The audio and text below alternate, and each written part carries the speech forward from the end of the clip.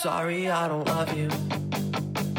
Afraid I've grown accustomed to. Cause with you something isn't wrong, something isn't wrong, something isn't right.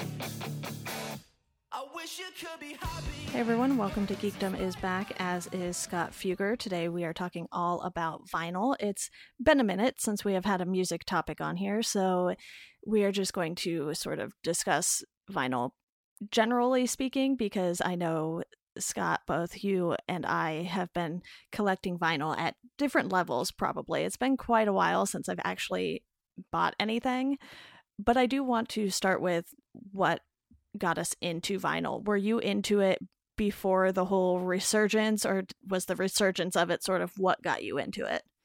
I think I was in slightly before the resurgence. It was kind of around maybe 2008 or 2009. I don't even really remember how I got into it, but I don't know. Just I feel like I kind of grew up just past the age where CDs were still a thing, but it was never I never had disposable income, so it wasn't something that I bought and had a connection to. I Right. was more of the LimeWire generation, I guess. Yeah. Yeah. But Or if so, you I had mean, CDs, your parents bought them for you. for sure, yeah. So I think if you're going for a physical product, I think it's kind of clear why you might choose vinyl. It's the bigger packaging and kind of a even more physical medium than CDs. So I guess that was kind of the general appeal that brought me in. Yeah, and it's not something you can listen to on the go either. You can pop a CD into your car, provided you have a CD player. I know not all cars have them. Some still just have tapes, not any new ones, but some cars that people have anyway. And you sort of just have this sense of needing to kind of stay in one spot, I guess, when you're listening to vinyl, because for me, I have my setup in my bedroom, and it's been a while since I've used it, mostly because I kept stacking things on top of my dresser and then by default on top of my record player as well. And I was like, oh, there's a record player under here. Maybe I should start using that again. I finally somewhat cleared off my dresser, so we'll see if I end up using that more again soon. But for me, I seem to go through phases with it. I had some days where I was putting on a record fairly consistently. I wouldn't say necessarily every day, but I was using my record player more than I had been before. And now, it's probably been at least a few months since I've used it, because like I said, it was buried pretty much under stuff. So for you, is listening to vinyl something that is a constant in your life, or does it kind of come and go in waves like it does for me? Yeah, I think I'm pretty similar to you. Every once in a while when I get home or whatever, I'll throw on a record, or if we're making dinner or something like that, and it's just kind of nice to, have, kind of do the action of taking it out, putting it on the turntable, flipping it over when you got to. But it definitely comes in waves for me too, and it'll be, a couple months on end every once in a while when I don't listen. But I mean, I think in addition to the listening aspect, a big part of it for me is the collecting side of things. Right. So I guess that kind of takes over some of the times when it is in the lull like that, for sure. Yeah, you mentioned getting into it around 2008, 2009-ish. For me, it was definitely something I got into a lot more in college, so it was probably around 2012, give or take, and it didn't really become more of a hobby, so to speak, until I had a job after college in 2015. I was like, oh, hey, money, I can spend this on vinyl. And my collection sort of grew then. And I wouldn't say I have a big collection by any means. A good chunk of the collection is just a bunch of stuff I took from my parents. I was like, oh, you guys have records and you don't listen to them, thanks. And obviously, I don't necessarily listen to all of those records. A lot of it's more classic rock era. And for me, I was like, okay, I can sort of pick and choose what I want to buy now. So I had more of a variety to listen to. And obviously, you can only pick and choose as far as, or as long as the artists are actually releasing their stuff on vinyl. There are still plenty of artists who don't do that because it's a very expensive process to have vinyl made, especially for some of those smaller bands that you and I tend to listen to, local bands, things like that, ones who are, just now getting around to doing national tours and everything, they might not have that luxury to have their records come out on vinyl right away. But it's still something that a lot of bands you and I listen to do. Jimmy Eat World is a big band that a lot of people probably buy vinyl for. I know I have some. I'm sure you probably have some if you are a fan of the band. Yeah, I actually don't think I have any of their records. Shame on you. I mean, no, I'm kidding. But like two of the bands that for a while I was collecting like every single variant of are like the Wonder Years and Silverstein, Right. and they both are like super into it, which I think is it's really cool as a fan. Like Silverstein, most of the time when they go on tour, they'll have like a special tour pressing of the vinyl. The Wonder Years, for their most recent album, Sister Cities, they did like this huge like picture book, like I think it's like 300 pages or something like that, as like kind of like a box set with the vinyl. And it's really cool when like bands and labels can put in that extra like kind of quality like packaging to the stuff. I mean, even like I have a bunch of Alice Cooper records that are kind of similar in that way. Like the album called Billion Dollar Babies it's like a gatefold. It opens up and it has like it's like a wallet, and it even comes with like a giant, like 2 foot wide $1 billion bill. And then like School's Out opens like upwards like a desk. And I think I don't think my copy has this, but I think new copies, the record, instead of coming in like a sleeve, came in like a pair of underwear. I'm pretty sure I've heard that. That is definitely pretty unique. But yeah, I mean, that's just like going back to the kind of like collectability part of it. That's, when there are these, kind of variations of like little things that make it that much more special than like a CD, or of course more special than like just a digital file or like click and play on a streaming service. I think that's like another, that's part of the appeal to me for sure. I knew you had a band or two that you were really into collecting, and I can't believe I spaced on it being the Wonder Years, but you should still add a Jimmy Eat World record to your collection whenever you have the money and time. Yeah, I know they, like the last few years, they've been doing like some good represses of stuff. So, I mean, I don't know. Jimmy Eat World is kind of one of the bands where I know the singles, and I'm ashamed to say that I haven't fully dived into the albums, even though I know that they're like classics, and I'm a bad person for not listening. Totally fine. I did not mean to make you feel bad about that. It was just the first band that popped into my head. I was like, oh, I have a few of theirs. I'll just say them. For sure. But yeah, actually, when I moved out of my mom's house last year, I kind of sized down the Wonder Years and Silverstein stuff. Like I still kept, like the rarest and the coolest of all of them, and I still probably have close to, I don't know, I probably have at least 50 of each of them, but wow. Not quite going for I need every single copy of every single album anymore for them.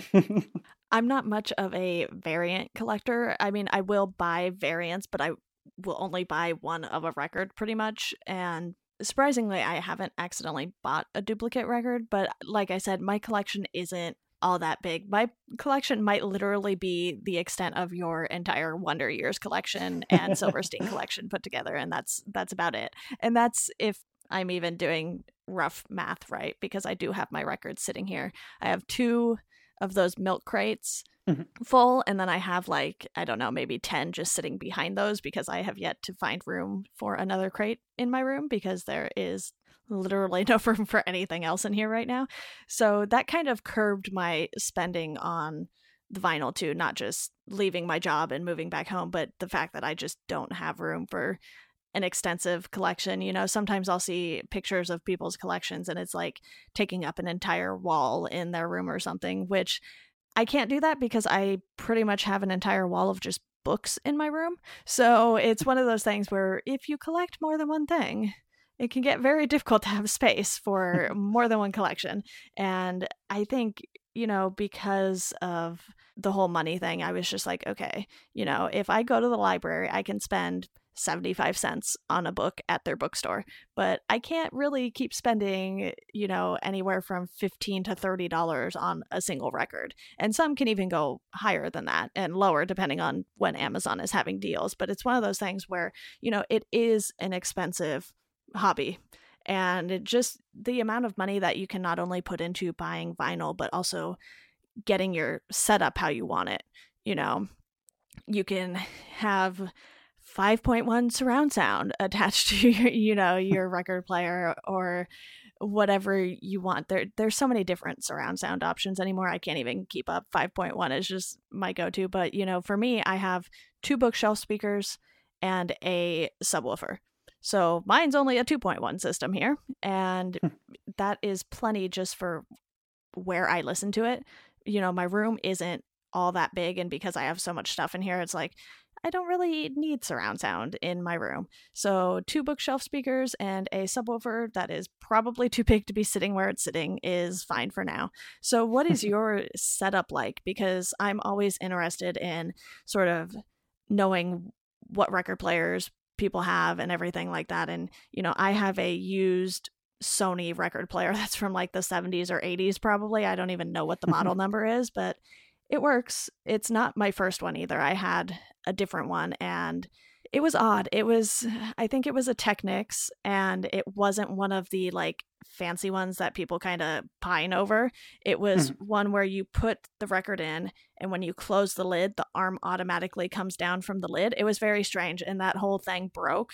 So the arm just like with the needle wasn't working properly, and I couldn't play anything. I was like, I bought this like 3 months ago and is already not working. And luckily the guy just let me pay the difference for the Sony one, and I haven't had any problems with that yet, so fingers crossed. Yeah, that's good at least. I mean, there's definitely like such a wide range in terms of like quality of turntables. Yeah. I actually have probably like 3 or 4 turntables in my mom's basement right now. Good to have backups.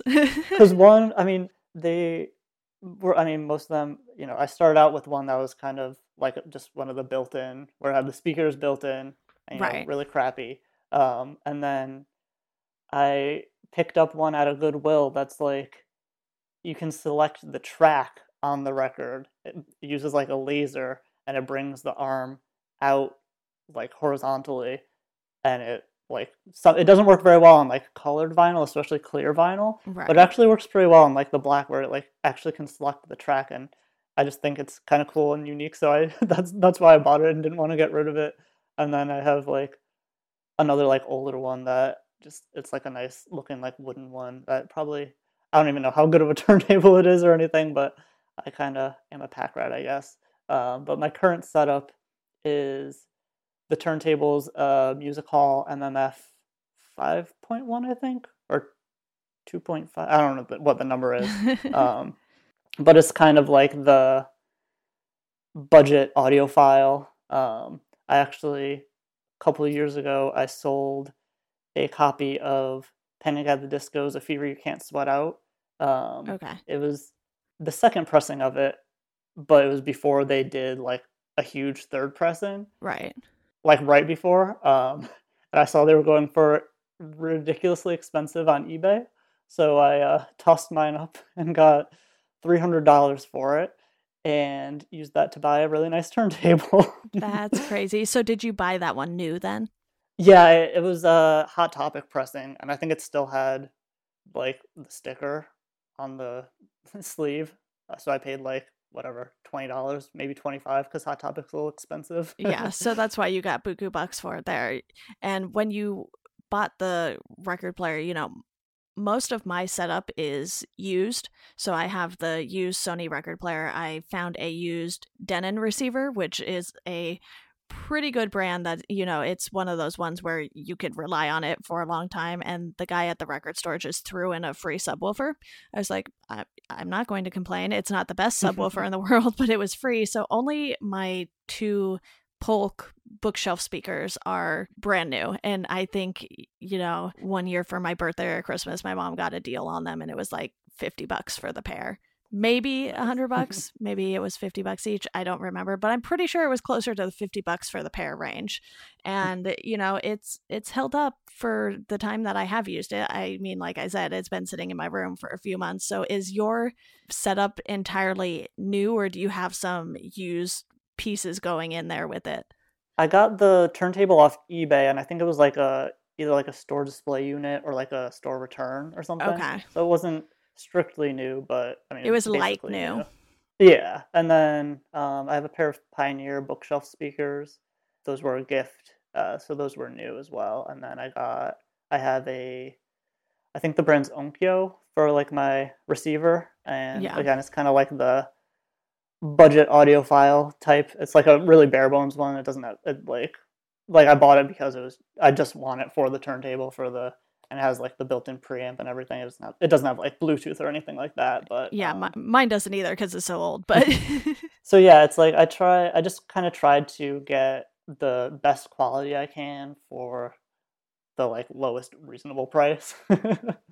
Yeah, I figure eventually I'll probably update the record player itself, just because I have no clue how many people have owned this one before me. I just bought it at a local music store, and they would typically have 3 to 4 record players anytime you walked in there, and the owner was super nice and everything. So it was one of those things where it's like, okay, I bought it from a local shop. I feel good about that. Same with the Denon receiver and everything. So, I'm thinking when I do upgrade possibly, and I mean, it largely depends on how much I end up using my record player. I definitely used it a lot more when I had an apartment to myself. So it's one of those things where, maybe in a moving process somewhere down the line, I'll be like, all right, time for a new record player. And I know, U-Turn and Project are sort of the two go-tos as far as newer brands and everything, because of the whole vinyl resurgence. It's like, these companies have popped up making new record players, and you can't really find some of the older companies like Sony still making record players today. So I think options are a little more limited. Yeah, for sure, especially for like reasonable quality ones. Like I think if you do find like a bigger brand like a Sony or whatever, I think it would be more likely to be like kind of the 5 or 6 in one that has like the speakers built in and the CD player and the tape player and all the things you don't need. Yeah, like I bought one of those off eBay as like a present for my girlfriend a while ago before she was into vinyl, and I had to return it because like the tone arm wouldn't even, it like just scratched right over the vinyl. It didn't even have like enough weight behind it to play it well. So but I think one of the things, I think it's like nice that there are like multiple components to a vinyl setup, because it kind of makes it easier to like upgrade little by little. Like when I got the Onkyo receiver, it was an upgrade from literally like a $10 preamp and then a $10 amp that I bought off Amazon, and like the difference was huge. Right. Yeah, before I bought the Denon receiver, I was running everything through this little preamp, and I was like, wow, this is so much easier. And the Denon I have, it actually literally has the like phonograph input in the back, which is nice, because if you look at most receivers today, they don't have that. And I was like, yeah, but then where do I plug it up to exactly? And I was like, you know what? This one has the thing I'm looking for, so I'm just going to get it. And the dude threw in a whole lot of cables with it. Some of them I still don't know what they go to, but there was like speaker wire and everything. I was like, well, I already have that, so that's not a big deal. But, I just have a bunch of extra cables just in case. And, I can't complain about a free subwoofer, even if it's, not fantastic or anything. Like, it works. That's all that matters right now. For sure. So as far as your collection goes, is there anything you look for in particular when you're deciding, okay, I'm just going to listen to this on a streaming service versus actually having it on vinyl? Because, with the way the music industry has been lately, I have a few records in my possession where I'm like, I don't really want these anymore, but I don't feel right selling them either. So it's just like they're sitting here, and I kind of just, probably will push them to the back of my milk crates and not pay attention to them as much. But for you, is there sort of a distinguishing factor between owning something on vinyl and you really wanting to listen to it versus you either just streaming it or owning it because, maybe like some of the Wonder Years records, you just like the variant? I think, like the biggest thing, like the difference between listening on vinyl and listening just on streaming or whatever is really just, convenience where I am. If I'm at work or in the car or whatever, it's obviously definitely going to be streaming. Um, and then if I'm at home, I'm definitely more likely to put on a record, I'd say, if I end up listening to music. Um, as far as what the kind of determining factor is uh, for buying, it's, if it's a new release or whatever, I'll tend to, if I can, I'll go for the rarest variant usually. Again, like kind of the collecting aspect of it. Um, and then I guess whether or not I buy something kind of comes down to a lot of time like the price and just like how much I'm into it. Like a couple of the records that I've been really into this year would be like Retirement Party, Somewhat Literate, and Schmaltz by Spanish Love Songs. And like, once it got to the point where I'm putting them on pretty much every day, I'm like, okay, I should definitely buy this on vinyl. um, and then, another aspect is, kind of the hunt for stuff, which could, either go for the positive or the negative as far as that cost goes. Um, some of the rarer variants or like, older, less pressed stuff, you know, it's fun to try to find it and it's fun to try to find a good deal for it, but you might end up shelling out a bit. And then, some of like the classic rock stuff I have in my collection is like, oh, it's just at Goodwill and I saw it was a decent copy and I was like, oh, it'd be cool to have Boston's self-titled album because the A side of that is basically perfect. So I might as well pick it up. For me, I think, it's been a pretty mixed bag as far as what I've bought. Green Day, Jimmy Eat World, The Clash, those are bands that I will listen to whenever. I don't necessarily need to be listening to those bands all the time for me to justify wanting their records on vinyl either. And then I have, a Casey Musgraves album or two just because I really love that album. But then I have some where I'm kind of looking at them and I'm like, why did I buy this? I think I listened to the album maybe once or twice and I thought I really liked it and then I never ended up returning to it. So I'm like, oh, okay, that's cool. I have this. This is a thing. And I think that is part of why I sort of curbed my spending on vinyl too, because I was like, I've bought a handful of records that I probably didn't really need, but more than likely I just wanted to support the band in some way and, get some physical item in return. And that's likely why I purchased those albums on vinyl. But at the same time, I'm like, okay, I need to be a little smarter about this right now. So I can't even tell you the last time I bought something on vinyl, honestly. And that's likely because I've been so bad at listening to music, especially new music, in a timely manner. Usually I'm just playing catch up on podcasts forever and watching TV and movies now. So it's like, okay, well, one of the forms of media is going to suffer because I am spending so much time with all these other ones. And it's not that I don't enjoy listening to new music and checking out new stuff or anything like that anymore. It's just, time wise, I only have so many hours in the day and it never seems to be enough. So that means my vinyl collection has suffered because of it too. There's probably a handful of albums I would buy if I wanted to spend the money right now. I really liked Paramore's album, the new Casey Musgraves album. Those would be two that I would probably definitely go seek out were I to continue buying vinyl at some point in the near future, hopefully. For sure. Yeah, I mean, going back to what you were saying about kind of, I guess, a little bit of like the regret or like looking at your collection thinking like, oh, do I really need this? I think one of the things that I've noticed recently is kind of like with pre-orders. I For a while, if it was a band I liked and their album was coming out and it was coming out on vinyl, I would be like, hell yeah, I'm buying it as soon as it's available. Especially if it was like a rare variant, I'd be like, well, let me get this before it sells out or whatever. But now I'm much more likely to, listen to the music first and then make the decision, even if it means getting a less rare variant or whatever, because I mean, in the end, the music is all the same. Right. And then also, a lot of the stuff that I look at in my collection, I'm like, really, do I need this? Is like, I don't know, I'm a sucker for just kind of like, I guess, kind of like kitschy stuff, especially if it's, at Goodwill or something. So Right. I have like a couple like Halloween sound effects albums. I have actually listened to this for the first time like a couple weeks ago.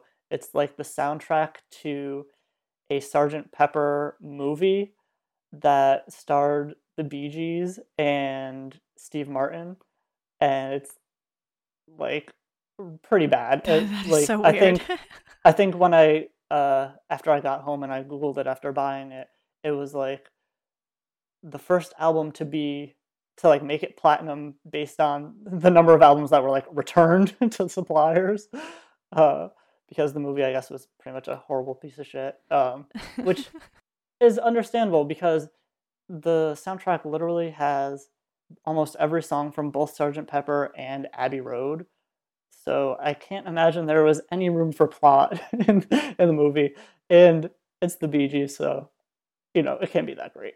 But there were some decent songs on there. Like there was like one of the covers was like actually by like Earth, Wind and Fire, and then another one was like Alice Cooper. I think there was an Aerosmith one on there, and some of them were redeemable. But I mean, I don't know. I'm kind of a sucker for just like the interesting stuff. Like even if it's an album I've never heard of and it has a cool cover, I'll like buy it and then maybe never listen to it. But it's a lot easier to justify when it's just a couple bucks for a record.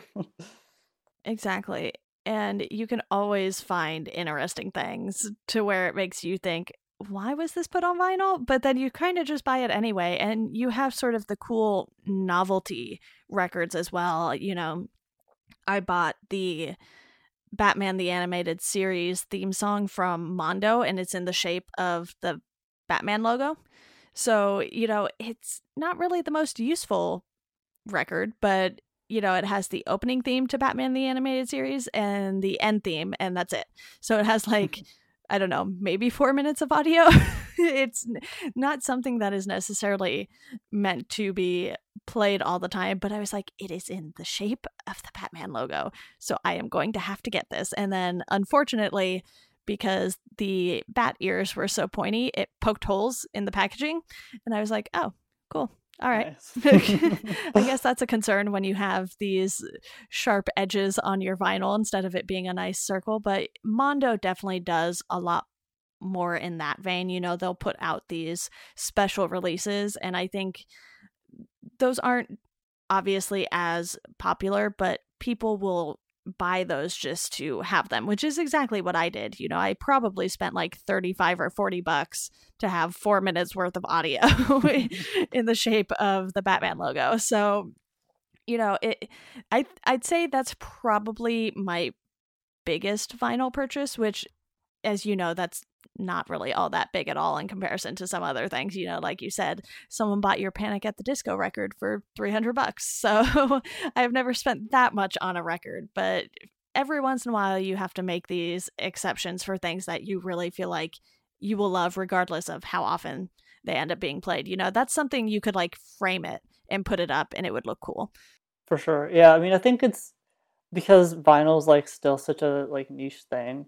No matter how much it's resurging and stuff, it's still like, comparatively extremely small. I think that really lends itself to, these companies that are able to either find this really like obscure music to press, or like, if they kind of find their little area, like how Mondo does with all their like soundtracks and stuff, and they're known for like really high quality and really awesome packaging and stuff. I think it really, it's like an extra incentive if you find, the small group of people and you find out how to please them, then, you can end up being pretty profitable, even though it's not like this crazy huge, like selling hundreds of thousands of records or anything like that. I totally agree. It's something that, like I said earlier, it's expensive, but when you can afford to do it, it's a really cool experience, not only for the artist, but for the fans too. You and I are people who, if we really, really like something, we'll go buy it on vinyl. And while I have not been doing that as much lately, you know, I have a bunch of the Clash records. I have quite a few of the Jimmy Eat World records, and I've lost count of which Green Day ones I have, just because they have a larger discography than I think most people realize. Sometimes it's larger than I realize. I'm like, oh, they have this many albums? Are we sure? And then, you know, there are some that I won't be buying on vinyl. I don't even know if Uno, Dos, and Trey were released on vinyl. I think they were. I'm pretty sure. Green Day is one of the ones. It's like I would love to have their albums on vinyl, but they tend to skew on the more expensive side. And I'm like, I guess I could just listen to it on my phone. Yeah, I think American Idiot was another one of the pricier albums that I bought. But I still think it was only 30 or $35. It was a record store day edition of it, and I was like, you know, I kind of really want this. So it's one of those albums that, you know, it just came out sort of at the right time for me, and I was like, yes, this is Green Day. We're good. This is sure. Like the album to have on vinyl. And obviously Dookie and Nimrod and those albums are great too. I probably have those. I think I have at least one or both of those, if I'm not mistaken. I could probably just look. My records are literally almost within arm's reach, but I also have stuff stacked on my records. Just papers though. Nothing that can harm them or squash them. Just a few papers. I think for me, you know, it's a tough decision to make when you are buying vinyl, because it's like, okay, a lot of times you'll have different variants, and some variants will be more expensive than others, which I'm not a huge fan of, but I guess I kind of get why you have to do that. But more often than not, I'm just like, I don't want to spend more money than I have to, so here's the boring black vinyl. Obviously you have been more inclined to spend on variants, especially for certain bands, but would you say most of your buying happens online these days, or do you still, you know, go out to stores looking for records? Right now, I don't really have a record store that's too terribly close to me. There's a skate shop maybe 8-10 miles away that has a record section, and then there's a record store, the one where I bought the Denon and the American Idiot copy, and I want to say that's probably 8 miles from me. There aren't really any record stores that I'm aware of in the city I actually live in, so it's not something I'm, you know, passing on a weekly basis to where I would be inclined to stop. So for you, do you find yourself seeking out these albums in person, or does a lot of your shopping happen online like it does for me?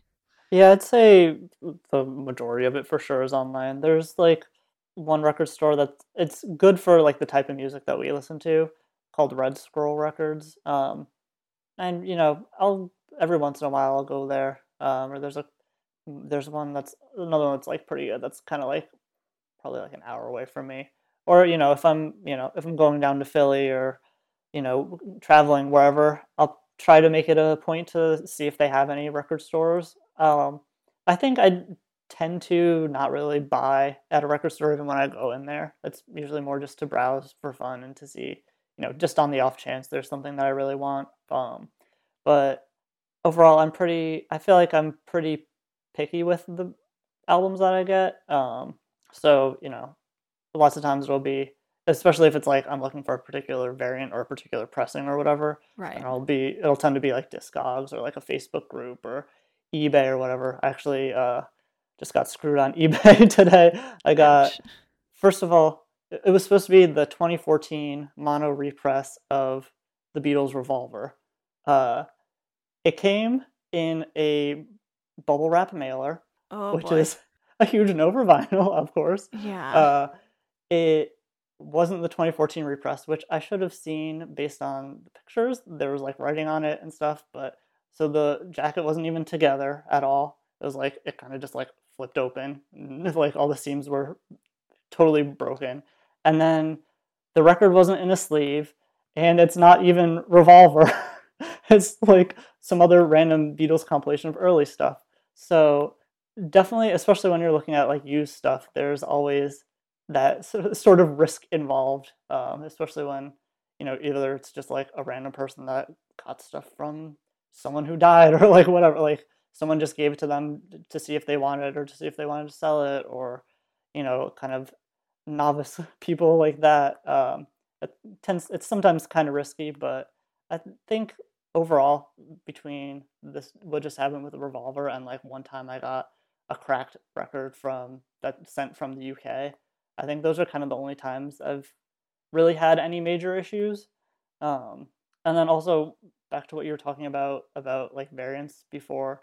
Um, I just want to say that I'm so glad for a while this was a thing, and it seems to have mostly died out. And I'm so glad having it be a requirement to buy like a super expensive bundle in order to get the rarest variant. Right. Like I think like one of the Wonder Years records and definitely a couple Silverstein records, it was like you got to buy the hoodie, the poster, the record, the CD, And a it's like T-shirt, and a $250 bracelet. by the time you're done. Yeah, I was like, please no. I'd rather. I mean, I still think it's kind of ridiculous when it's like $5 more for the rare variant, but it's like that's at least a little more understandable because Right. if you press something in smaller numbers, then it'll tend to be more expensive or whatever. But so I'm really glad that that trend kind of went to the wayside. I mean, there were a couple times I bit the bullet a little bit, but luckily I never had to buy any of those like multi-$100 packages. I think the most I spent was like 80 or something, and then at least the hoodie that I got with it was like really comfortable. You mentioned Green Day being one of those bands that has vinyl that falls on the more expensive side, and I definitely know what you mean because I saw them at Temple in Philly, and I went over to their merch table, and it wasn't even the vinyl in general. I honestly can't recall if they did have vinyl there, but their merch was just so expensive in general. I was like, no, I will not pay $35 for a t-shirt. And it's one of those things where when it's a bigger band, they're more likely to be able to get away with stuff like that. But for, bands the size of the Wonder Years and Silverstein, while they're still big bands within, their scenes and everything, I think it's great for them to realize, hey, if we give them the option to buy the rare variant outside of a bundle, it's still going to sell for them. You can still do bundles with the rare variant if you want, but I feel like you should still offer it as a standalone product because you can probably sell out more quickly with that variant that way. And like you said, even if it's, $5 more, or sometimes maybe even $10 more, depending on how many they had made for it, it's like, okay, do you really want to force your fans to pay $200 for this ginormous bundle when you can sort of just give them smaller options or even standalone options? For sure, yeah, and it's like kind of backwards that the more popular bands tend to be the more expensive stuff because it's like they're printing at such a higher quantity. You would think, yeah, they print so many more. It's like the price per unit goes down for sure, and it's like, but I mean, if they're popular enough that people will buy it, people will buy it, and it's actually, recently I started following like this vinyl deals subreddit, and I think there's like a Facebook group that I follow as well that it'll mostly like Amazon stuff will like randomly have crazy price drops. So it's like the more popular stuff like that is also more likely to, you could get a really good deal if you time it right. So it's a little bit of a give and take, I guess. But it sucks for bands that are smaller and really struggling to press the vinyl. But then, if it's $30, then no one's gonna buy it. So it's like kind of a hard position for sure for like smaller bands like that. Yeah, definitely. I think one of the things we still have left to discuss is, in general, the idea that sound quality is better on vinyl, which isn't always the case, pretty much. So it's one of those things where it's this thing people have heard over the years and they sort of just started to believe it without actually taking the time to listen to like MP3s versus vinyl, I guess. But, vinyl is definitely a different feel. And I wouldn't say that any of the newer records that I have on vinyl sound bad. You still get that little crackle here and there, but that's sort of just comes with the territory when you're listening to vinyl, and it just adds to the experience. Listening to vinyl is an experience in a different way that listening to something on Spotify or Apple Music is. And I think that's why people get into vinyl. It's not because it sounds better.